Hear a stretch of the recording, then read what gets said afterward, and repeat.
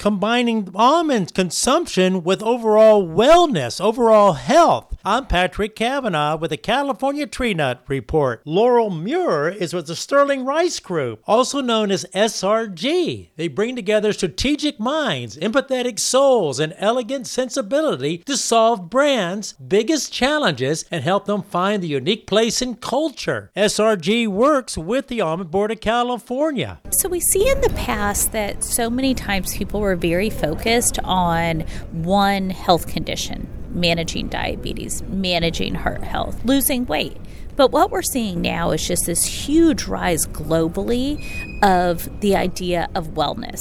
Many people are not just thinking of surviving, but thriving today. And what are those smaller changes that you can make in your day-to-day life that really then start to add up? And we see across work that McKinsey did, surveying 7,500 consumers globally, that this is really making a difference in consumers' lives. About 79% of them reported that wellness is their top priority. So it really opens up the aperture for almonds to not only talk about specific conditions, but also laddering those conditions together. And that's to create a better partnership within wellness. And they see almonds as part of that. With the Ag Information Network, I'm Patrick Cavanaugh.